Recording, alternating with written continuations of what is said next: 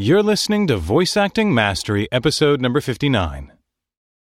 Welcome to the Voice Acting Mastery podcast with Crispin Freeman. VoiceActingMastery.com is your place to learn both the skills and the mindset you need to become a professional voice actor, even if you're just getting started. In each episode of this podcast, you'll discover valuable tips, tricks, and insider information to help you portray characters in animation, video games, and beyond. And now here's your host, voice actor Crispin Freeman. Hi there, my name is Crispin Freeman, and I'll be your guide through the world of voice acting. If you'd like to know more about me, feel free to check out my personal website at www.crispinfreeman.com. In this episode, I'd like to share with you what it's like behind the scenes when you're voice acting in animation, video games, or Japanese anime. Each one of these mediums presents unique challenges to a voice actor. While the goal in all of them is the same, to sound believable as a character, they each require a different mindset and set of skills in order to accomplish that goal. It's incredibly helpful to have an understanding of what acting demands will be placed on you in each of these professional recording environments before you arrive at the studio. And now, the feature segment. Before we begin, let me reiterate how important it is to have good acting skills in order to create a believable character. No amount of behind-the-scenes knowledge can compensate for weak acting. However, even the most experienced actor can lose their confidence when they are placed in circumstances with which they are unfamiliar. Film actors can feel uncomfortable performing on stage, and theater actors can struggle with how to adapt their acting style so that it reads well on camera. Understanding what is required of you in different acting situations will not only help you know what to expect, but will also allow you to maintain your composure and not get flustered under new and challenging acting conditions. Let's start with animation, and specifically American animation production, since that is the kind with which I have the most experience. There are two kinds of American animation productions: feature films and television. The trend recently has been to cast on-camera celebrities as the voices for feature film animation. So chances are it may be a while before you have the opportunity to work on an American animated film. Therefore, I'll focus mostly on American television animation production for now. The voices for both feature film and TV animation in America are recorded first, and then the characters are animated to match that vocal performance. This process is known as prelay, because you lay down the vocal tracks before you start producing animation. TV animation is most often recorded like a radio play, where all the actors come together in the same room at the same time to record. Each actor has their own microphone and music stand where they can place their script. If space allows, the microphones are lined up in a row so all the actors are standing next to each other facing in the same direction, towards the voice director, who is on the other side of a glass panel in what's called the control room.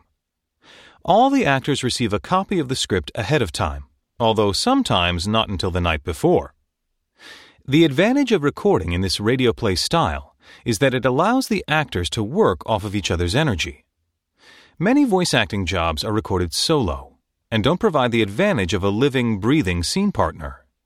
Having an entire group present helps make all the performances feel more immediate and believable. It also gives the director a better sense of the chemistry between the actors and allows him or her to adjust the actors' performances to make sure they work well together.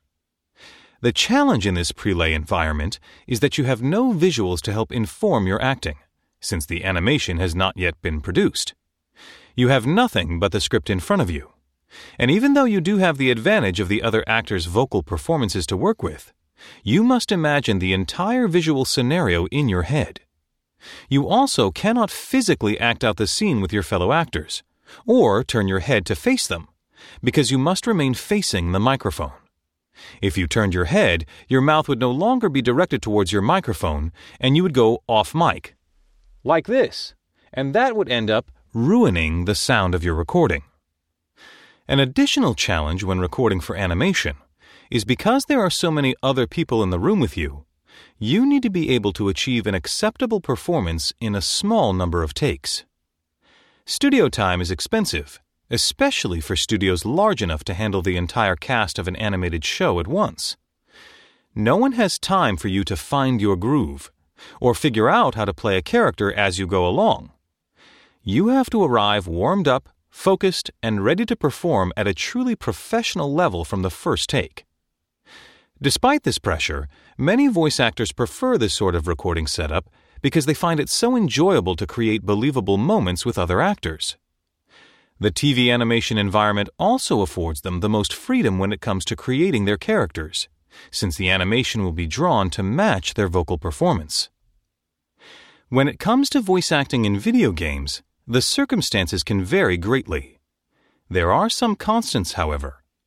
Unlike TV animation, for video games you will almost always be recording alone. You will rarely get the script ahead of time, and even if you do, chances are it will be a table or list containing only your lines with very little to no context. Whereas in TV animation you can read the entire script before you arrive at the studio, it is very rare in video games that you will have any sense of the larger story or your character's place within that story before you go in to record. This is due to many factors. First, video game scripts tend to be many times larger than TV animation scripts, and it's not feasible to distribute them or for you to read them in their entirety due to the many hours of content they cover.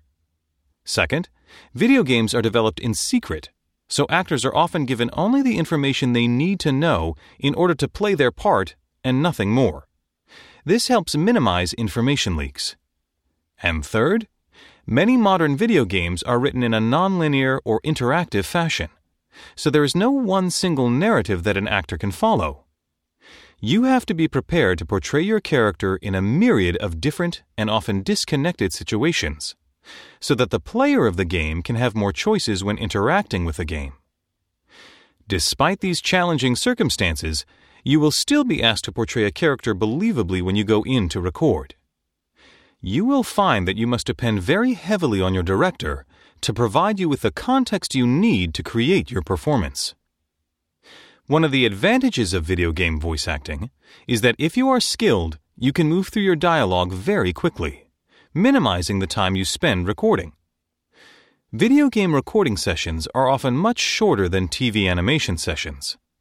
This makes it possible for you to schedule more than one video game job in the same day, if you need to be available for more than one client. This is rarely true with TV animation. However, you must be careful not to overwork your voice when acting in video games, because they can be quite vocally taxing. Video games are often based around fighting, which requires you to make appropriate gasps, grunts, groans, and even screams to make the battle sound believable. The professional term for this is vocally stressful. It is important that you take care not to hurt your voice when working under these conditions. In the same way physical training for a professional athlete helps them avoid injuries on the field, proper vocal training can help you use your voice in a healthy way so you can avoid hurting yourself while working on video games. My classical singing training and theater vocal exercises have been invaluable in helping me maintain my vocal health even under stressful conditions.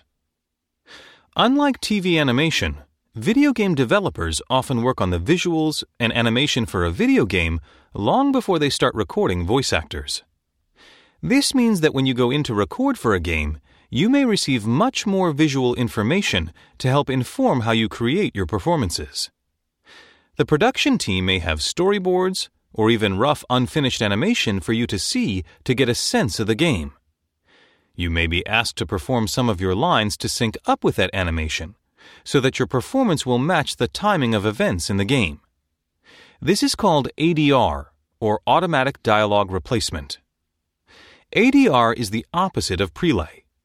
Instead of the studio animating to your vocal performance, you as an actor must match your vocal performance to animation or visuals that already exist.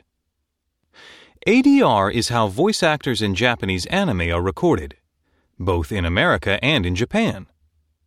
In Japan, the animation is created first, and the voice actors create their performances to match the animation on the screen. When anime is brought over to the US and dubbed into English, the same process is used with one big difference. In Japan, the voice actors are brought together in one room and are recorded as an ensemble, like American TV animation. However, instead of facing their voice director, Japanese voice actors are all looking at a screen and making sure that their dialogue matches the mouth movements or lip flap of the animated characters. In America, ADR for anime is done one actor at a time over the course of many days or even weeks. This helps reduce the cost of producing English dubs of anime, since smaller studios can be used and actors are only hired for the amount of time they speak, rather than being present through the entire time it takes to record a show. As an English-speaking anime voice actor, you will almost never see the script ahead of time. And like in a video game session, you will need to depend on your director to give you context. You will also need to be highly proficient in matching the lip flap of characters on the screen. This skill is rarely taught in American acting training programs. And historically, most anime voice actors have had to figure out how to match lip flap on their own. Nowadays, there are more opportunities to learn what it takes to match lip flap and sound believable doing ADR. I myself offer anime voice acting workshops in Los Angeles, where I help my students master this challenging skill. Bang Zoom Studios, one of the larger producers of English-language anime dubs, also offers anime voice acting workshops. Voice acting in anime is one of the most technically demanding types of voice acting. It takes consummate skill to be able to create a performance to an arbitrary external rhythm such as a character's mouth movements and still make it sound believable and conversational. This is why people often make fun of bad dubbing, both in animation and in live-action movies such as kung fu films. However, one of the major advantages of voice acting in anime is that you have the finished animated show in front of you while you're acting. If you want to know where you are in a scene or who you're talking to or what happens next, all you have to do is look at the screen. There's usually music and sound effects as well to help you get a sense of the mood. Having all this specificity can help you create a very nuanced performance, if you can handle the challenging technical requirements. In addition, if you want to see if your performance is working, all you have to do is play back the video. In ADR, the voice actor is the last piece of the story puzzle to be added. So, once that vocal performance is in place, you have an almost completely finished product. You can see whether or not your performance is working instantly. There is no long wait between the time you record your performance and the end of an animation production cycle.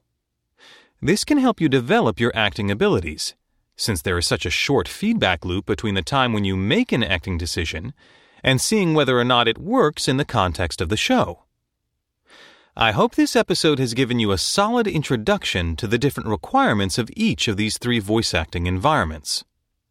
While each one of them requires solid acting abilities, the actual circumstances in the recording booth are very different.